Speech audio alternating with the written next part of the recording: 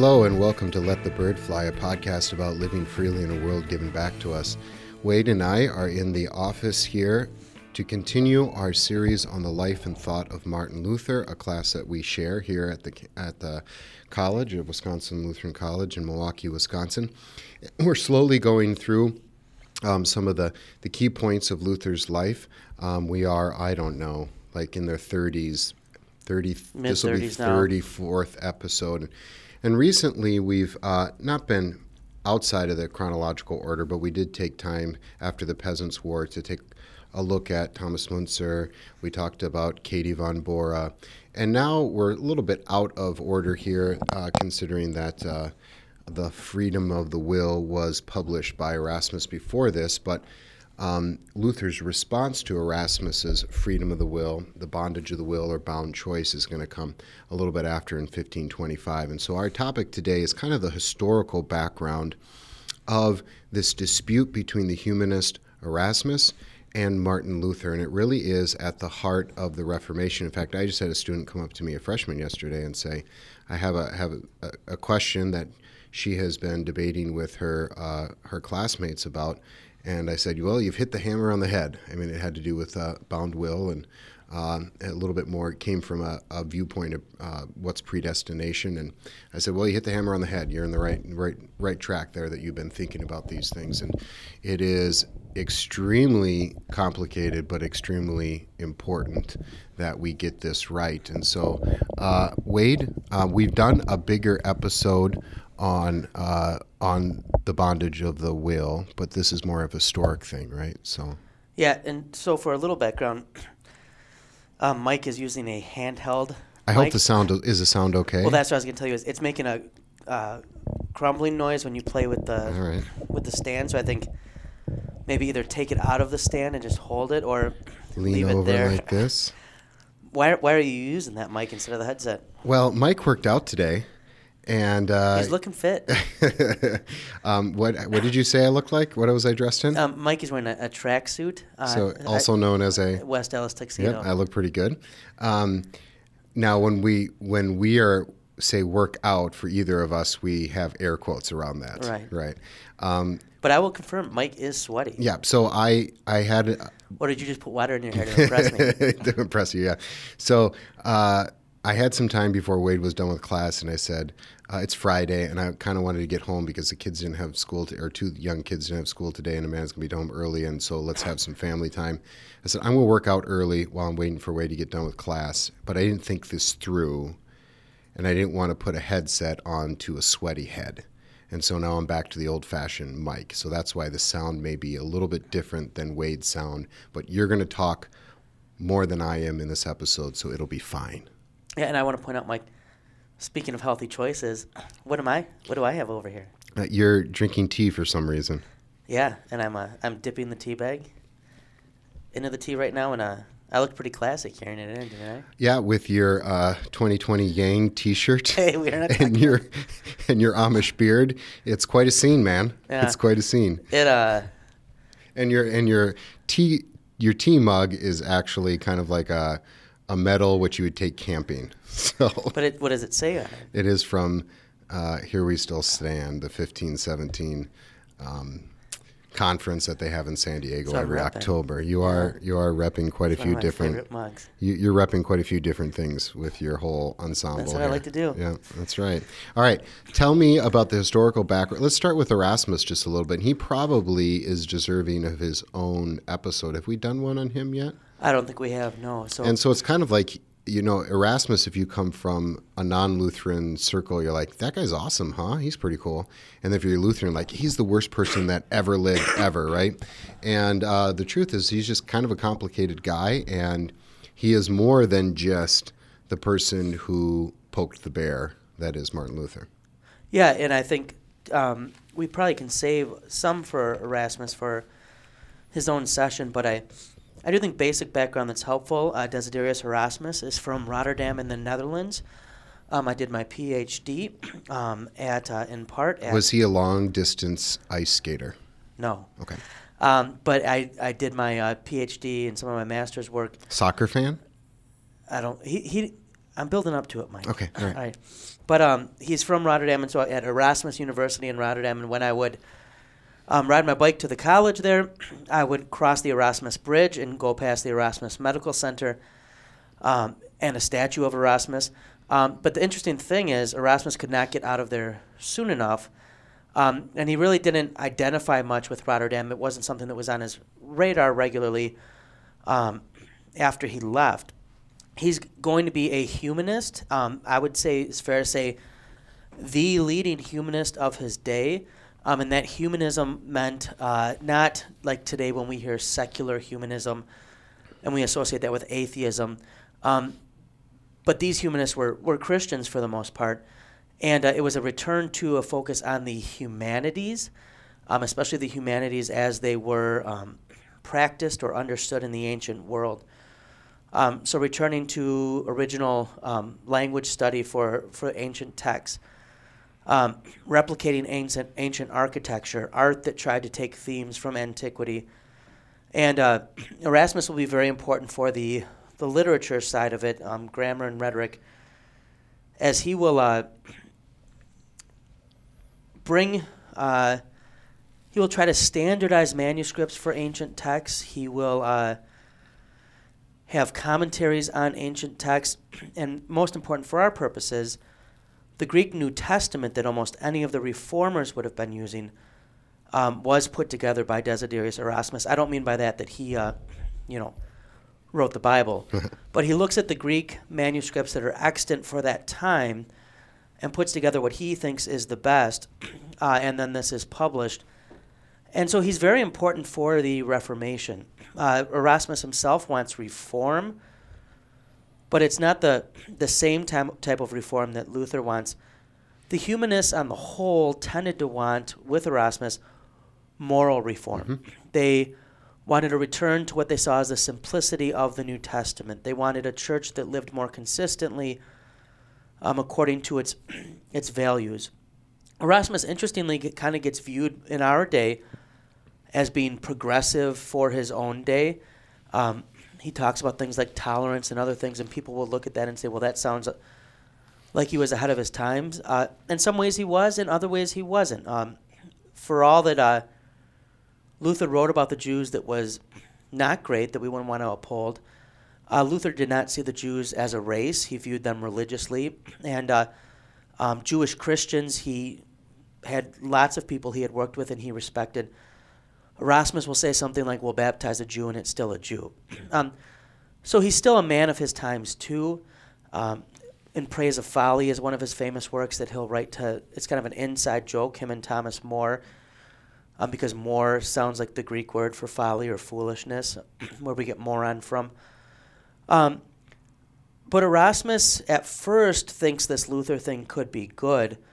But maybe, Mike, you can just point out a little bit on your old school mic we got there now, how Luther's reform will differ than Erasmus. I kind of set the stage for Erasmus wanting moral reform. How is Luther's goal going to be different? Well, and I think you see this not just in Erasmus, but later, the Counter-Reformation, that a more Roman Catholic within Reform that's going to maintain the power structure of the papacy is going to be about, like you said, a moral reform. That may come out in a weird way, like an Inquisition, like a violent way. It can become in a more intellectual way, like some of the humanists that you speak of. Luther is going to be, this is a theological issue, right? And that's why I think Wycliffe and Huss are, we tend to relate them a little bit to Luther because I think they saw the corruption and would look at the corruption of the Roman. Everybody looks at it's not like they were ignorant of the corruption of the Roman Catholic and times power haven't structure. changed. There's Catholics still today who will want to see reform of the institution. Right. And so, but they understood that it was something different. And it wasn't like, oh, this is just something of the heart. Like if we change the heart, then everything would be okay. It's a theological misunderstanding about law and gospel. And I think for Luther, and part of it maybe is his eschatology here. Like, I'm not waiting 3 decades to figure out that we can make the priests stop doing the stupid stuff that they're doing. The fields are ripe, kind of thing. I also think he understands the theology of the cross versus a theology of glory. He doesn't look for the moral reform of the church to be, oh, now we got it. Like, what's the goal? If everybody's perfect, first of all, it's not going to happen, but what have you accomplished? You haven't accomplished the forgiveness of sins. You haven't gotten to faith. And so the key theological issue, of course, is, does a person truly have a free will when it comes to things of religious matters? Do they have a free choice in these matters or not? Or are you, like St. Paul described, the sinner who cannot help but do anything but sin, a slave to sin? If you want, addict is a decent enough analogy there. I think there's probably holes in all analogies. And then you're also a saint, somebody who is equally a prisoner, a slave to righteousness. And so Luther will say, thank you, Erasmus, for bringing this up, this question of a free will or a bound will, maybe better free choice versus a bound choice, because everybody else is kind of dancing around the subject. So Erasmus is going to but he is going to make the argument that people do have a free will, and that necessarily is going to lead him to more of we can figure this out morally, we can do it ourselves. The only question becomes, do we do it through kind of the resurrection, a rebirth of humanities and thinking and being, lack of a better term, Renaissance men, or are we going to be more like Isabel of Spain, where we're going to make more rules? Either way, it's law. Either you're going to make more rules and be a kind of a dictator spiritually, or you're going to try to move in a direction in a more kind manner. But either way, it assumes a free choice. It assumes that we can get better. It's a theology of glory, and it assumes it's necessarily going to go down the path of moral reform rather than theological reform. And so we'll get to kind of the opening attack. In September of 1524, Erasmus' work, De Libero Arbitrio Diatribe Sive Collatio, called On Free Will, or the Diatribe, usually in English. Luther has fun with that diatribe title. But that will appear, and it's the first time that Erasmus is publicly attacking Luther. Now, he has, in private correspondence, expressed concern before, but this will be the first public attack. And to keep in mind, just to put it in perspective, 1524 is 7 years after the appearance of the 95 Theses. So this is not Erasmus attacking Luther out of the gates. And in fact, it's not Erasmus wanting to attack Luther. But by this time, he was being pressured to be able to say, I'm either with the church or I'm against the church. And that 7 years is a lifetime. Those are packed 7 years, as we have gone through in our Winging It series here. I mean, that 7 years, Luther has matured quite a bit. Maybe he's still speaking the same theological points, but a lot has happened. Yeah, and so he's going to write, and it seems he's actually trying to pick something that's not central to Luther's teaching, but it does make sense that Erasmus picks what he does, since he wanted moral reform in the church. Usually proponents of moral reform are going to be big fans of the free will, because if you're going to think of the self-help movement. If you're going to get better, you got to pull yourself up by your bootstraps and pull it off. He's going to write against Luther, and Luther waits something like 11 months to reply. In fact, it appears he didn't even plan to reply, but his friends and even his wife are going to basically pressure him and say, look, this is not like Joe from, Westphalia wrote against you. This is the leading humanist of the day. And Luther is going to reply. And I think maybe first, if we can briefly summarize Erasmus' arguments. Yeah, maybe just a couple dates just so we can frame this. Lots going on in that year, too. So September 1524, Erasmus writes his diatribe. This is 1524, 1525 is the Peasants' War. Luther finally gets married to Katie in June of 1525. and December of that year, 1525, is when he finally publishes. So he's got a lot going on, too. Right. Yeah. He had a busy planner. And so Erasmus largely is going to center his argument. What he really wants to defend is good works that we contribute something to, and good works that contribute something to our salvation. And as Erasmus sees it, if our good works are going to be meritorious before God, and here we're talking about merit when it comes to soteriology, how we're saved. So if our good works are going to some way contribute to our salvation, even if just a tiny bit, then we must be able to have a free will to choose them. Otherwise, if there's no choosing, what is there for God to reward? Or if there's no choosing on the flip side, how can God justly punish? To Erasmus, it would be like God commanding me to dunk a basketball, and then he sends me to hell because I can't dunk a basketball. Well, Mike, you can take a look at me. No matter how hard I try, it's probably not happening. On a 10-foot rim, absolutely not. Right. 9-foot rim? Not even on a 9. Yeah, maybe 7. 7? Yeah. And so Erasmus's key arguments are going to be that God would not command the impossible. And it's very logical. Right. It's very logical. Oh, Erasmus wins on logic. On natural human logic. So God wouldn't command the impossible, he argues. If we don't have a say in what good works we do, if we can't choose, then God can't reward them.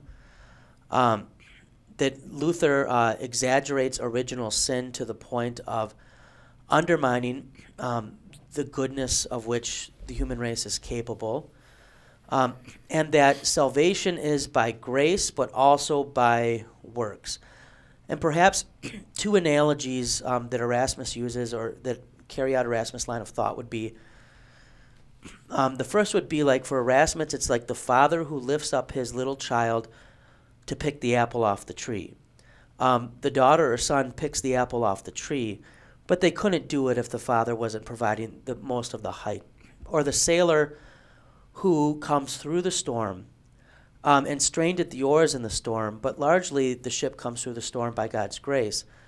The sailor's going to say, God saves me, but Erasmus says it's not as if the sailor did nothing. Right? He strained at the oars, he threw the anchor over, or he threw some of the cargo over. This is good vocational talk, right? And we're going to separate above and below later, right? And so it seems like this. You got to talk about this kind of stuff in this way in the right realm. And so for Erasmus, it's not that the human being is completely neutral. He recognizes that we're tainted by sin. But there still is, Erasmus thought, some of the old Greek philosophers, that we're not completely corrupted to the point that we can't do good. So there's nudging that needs to happen, and if we're nudged by grace, we can then do these good works that merit salvation. Luther is going to write what I know Jim Nestigan and others have called a pastoral letter to Erasmus. This does not mean pastoral in the sense of it's not blunt, right? It's not filled with niceties, but what Luther sees in Erasmus is basically what has always been the problem with human religion: someone who has trapped themselves in a theology that can never produce certainty, and someone who is diminishing the work of Christ in order to include some place for their own work in salvation. And that never ends up in a good place in the end run for people. At some point, it's exposed, and the person then needs the gospel, and Luther wants Erasmus to understand what the gospel is and his own need for it.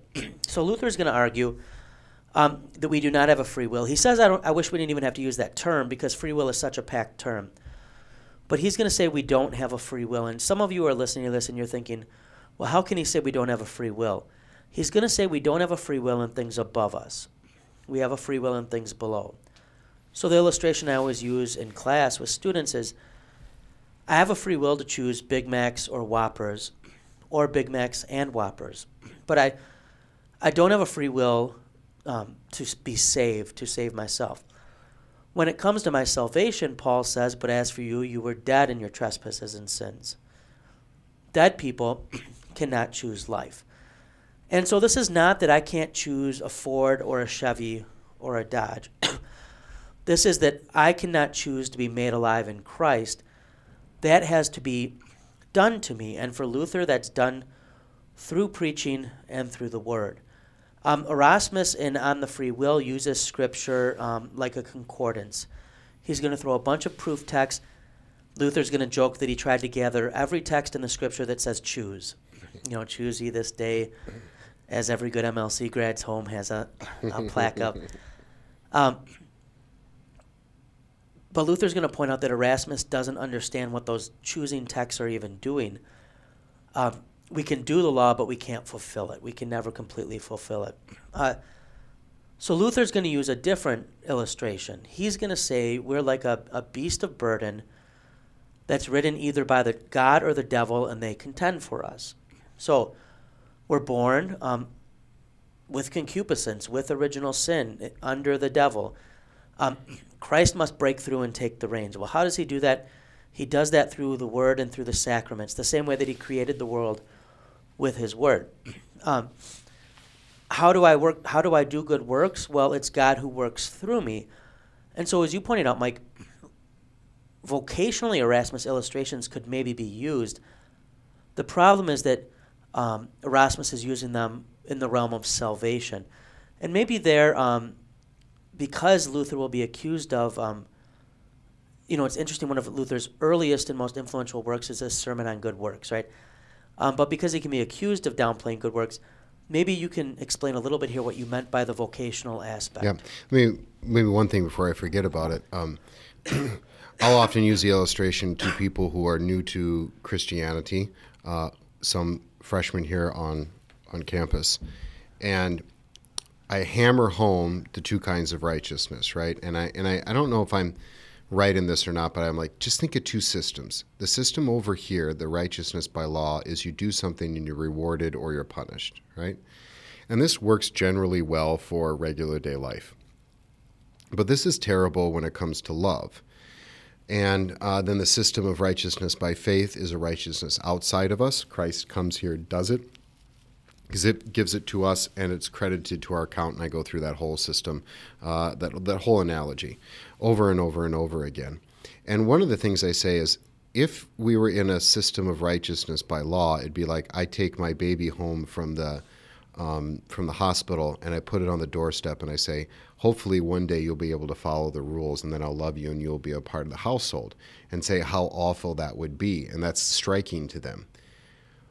But we have to understand that's exactly what God does, right? He does demand us of those things that we cannot do.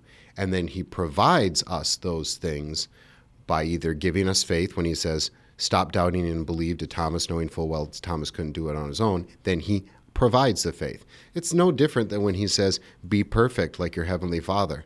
Well, what the heck, He does command Wade to slam dunk a basketball on 10-foot. But then he provides that for you. And so I have no doubt that in heaven you will be, I was going to say Kobe Bryant, who just passed away, but you will be like, Bill Laimbeer. Yeah, that's who you would go after, yeah. So when we talk about this kind of stuff of law, and this is how generally it works, we're happy with a world generally that's at least tries to feign fairness, right? If you drink too much, you're going to have a hangover. If you don't study, you're going to get an F. If you do study, there's a good chance you're going to get a good grade. You follow the rules, generally speaking, you'll be blessed, following the fourth commandment, and God will bless you. And so we can rightfully think of, in vocational terms, God is getting the ship through the storm, and he uses those people to do it. So it's not like the person is useless. It's not like he is just a body without a soul and God sends a spirit to do something, but it's really the Holy Spirit. No, it is. It's just that ship is not the ship to heaven. Right. That ship is a ship that's helping facilitate trade here on earth. And I think that above and below thing, that's part of the story here. Are you talking about your life of vocation? I don't even want to talk about my life of sanctification. I like my life of vocation, right? Because that's the setting for my sanctification. And that helps me understand a lot of things, because when I think about sanctification, I shouldn't, but sometimes I start thinking about how I'm doing and my growth and all this, and all of a sudden I'm navel-gazing instead of being turned out to see my neighbor, right? And this is why we have this podcast. This is about freedom. I'm so free from this that I can lose myself in the love of neighbor. And that's finally when a good work actually is to the glory of God, because it's not done to earn God's favor or to somehow earn God a good reputation around the world, but rather that when he sees us so unconcerned about, so secure in his love that we are free from worrying about it, that we can lose ourselves in the craft of our jobs and the love of our neighbor. That's something that I wonder Erasmus maybe never gets to. I mean, he's 2 or 3 steps away from that kind of joy. As you like to say, in other regards, his sanctification is always selfish. Yeah. In the end, sanctification is for me and Erasmus view. Yeah. Along those lines, a graph I usually draw on the board, and I'm terrible at math, so it's not a good graph. But we tend to picture the Christian life. And if you imagine when you come to faith, and then if the line is going up or down based on your need for Jesus, Erasmus and others would tend to view it as, okay, you come to faith, and you completely need Jesus, right? Mm-hmm. So it's at the top on the far left, whatever the X or Y or whatever, I don't remember. And then as you grow in faith, it kind of decreases, and you're able to do more and more. For Luther, that is a straight line across the top. You need Jesus just as much throughout your Christian life. This is because it's based entirely on grace and faith. And this is why law and gospel is the paradigm for understanding the Christian life and for living it. You're constantly having your need exposed. In fact, if there were a way to even draw it, you'd be growing into your need or dependence upon Christ as you grow on faith, not becoming less dependent, but more. I mean, that's the essence of creatureliness in respect to creature. And maybe the analogy that maybe helps is marriage in a very limited way. That, that's a good one. I am much more financially stable and independent and got my act together now than that and mature enough than I was when my first year of marriage. But at the same time, I probably have grown into loving my wife and needing her more. And I can't quite explain that. It's a bad analogy, but I feel you though. It could kind of help a little bit, yeah. Another thing that's helpful about the bondage of the will is there's a lot of people, usually they do this when they don't like something in Luther. And they'll say, well, this was early Luther or this was late Luther. And there's a lot of times where people will take some of the early Luther and say, well, he grew out of those themes or emphases. There's some who now will do that with 2 kinds of righteousness, although you read the Galatians commentary, which is 1535, and I mean, that's what he leads with. It's right there. It's just central. But a lot of times when people are trying to get on their hobby horse and push whatever they're trying to push, they'll come up with these arguments. Bondage of the will is important because it shows how a Luther now who is well into, I mean, if we're thinking early 1510s, he starts this, who's well into his theological journey, if we want to use that jargon, who is really coming to see in a mature and important way what issues are really central to his theology, which I would say is the Bible's theology. And so we see the doctrine of election, the doctrine of original sin, and the doctrine of free will are just central here, as well as the efficacy of the word and justification by grace through faith, a forensic justification.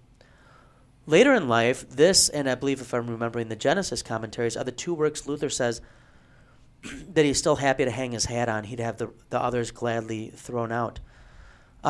And this becomes the contact point after Luther dies, where there's debates within Lutheranism. So this is not an incidental aspect of Luther's teaching, but it is part of the heart and core of it. It's Romans and Galatians unpacked. And so I think on the bondage of the will is so important too, because while it's very hard to understand, and it's best read backwards as Paulson and Nestigan and others have said, it gets to the central, to the heart of the matter as far as Luther's anthropology and Luther's soteriology, what man is and how God saves the human race, or saves men and women. And so I think it merits study for that. I think for preachers, anyone who wants to be a good gospel preacher really should sit down and spend some time in Bondage of the Will, because here Luther is very clear on what the word does and how the word relates to the sinner, and how salvation is given. Sadly, in much of American Christianity, Erasmus is one, right? 7 principles to this, or the law sandwich sermon that gives with one hand and takes away with another. The kind of church's self-help. So I think it's one of the few works in the history of Christianity that states as clearly as possible what are fundamental teachings of Christianity on which people have again and again in every age erred. Right. And I think, going back to the 2 kinds of righteousness, what I will tell the freshmen quite a bit, hammer home the 2 kinds of righteousness, just because it's such a simple way to kind of explain the whole thing, that then they and I will try to imprison ourselves to this first kind of system. And I'll say to them, and you don't know you're doing it half the time. Yep. And you don't know how to deal with freedom very well. And like the Israelites coming out of Egypt, they want to go back. And it can be as simple as, I'm not valued enough. Let's say, be stereotypical here. I'm not pretty enough, valuable enough as a woman, and so I may try to do things. I want to do things to earn the love of some person that I want to marry me, something like that. It can be as simple as you look at college as I get good grades, I get a job, I make money, instead of seeing yourself as a free person who has been afforded a beautiful gift called a liberal education. How many times do we put ourselves back into that prison? And so there is, and I think this is why we're taking the time to do this podcast, why I think 1517 does what they do, why so many people do what they do, is that they see something smells in this American religious scene. And when you get this bound choice or the bondage of the will, then things start to click and they start to fall into place. And I think that's what you're after. Well, this is such a kind of I don't want to use the word fundamental doctrine, but I think it is, right? I mean, for your spiritual journey, you have to realize how pathetic you are. And theologically, if we want to talk about a theological journey, this is where young pastors coming out of seminary, speaking for myself, get it intellectually, but did not get it pastorally right away. And the quicker you can get this, and this is where you are. And you're not going to get it just by reading the book either. You are a theologian of the cross, not just a student of the theology of the cross.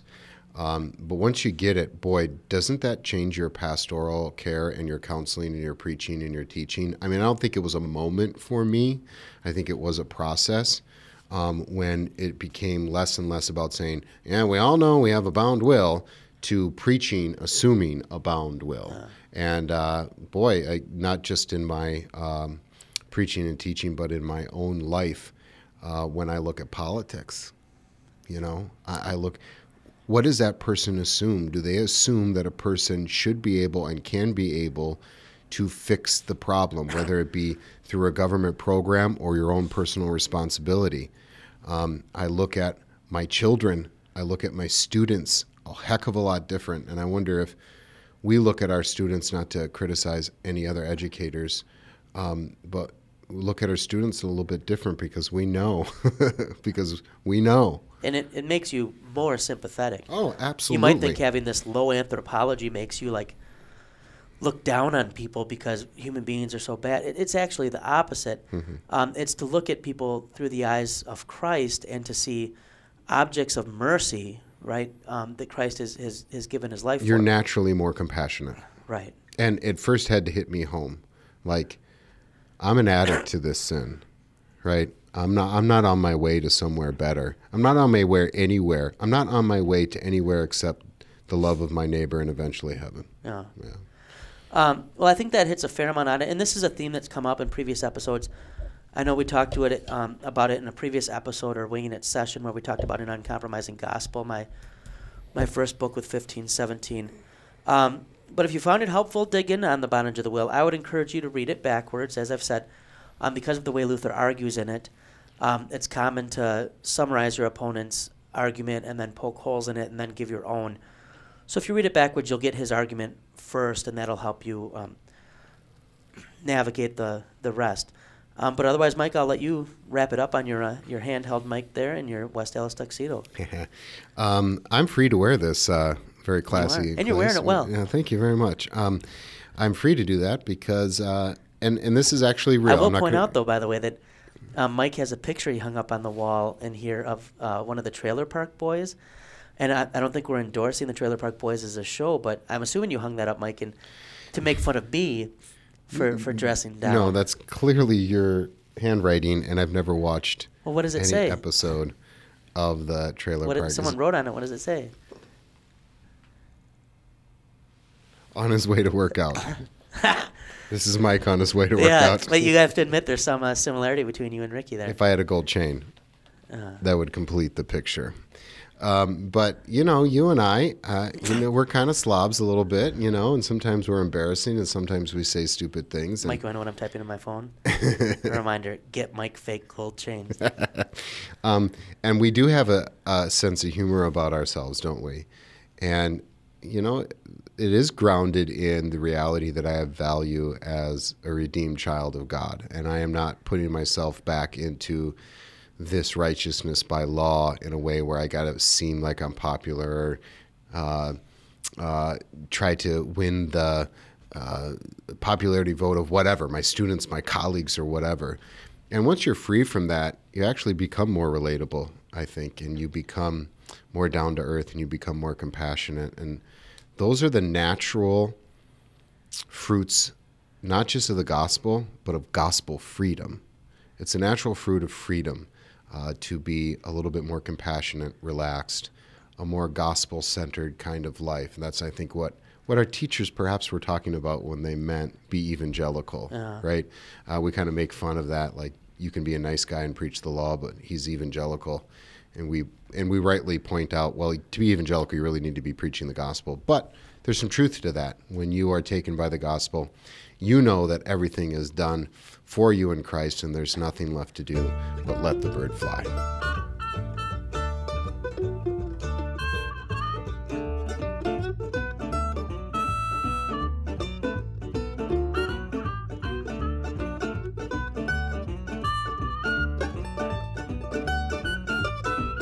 Every evening when the sun goes down, get with my party and I begin to cry. I don't care what the people are thinking. I'm not drunk, I'm just a drinking. I set 'em up, another round. I set 'em up, another round. I set 'em up, another round. One more round won't get me down.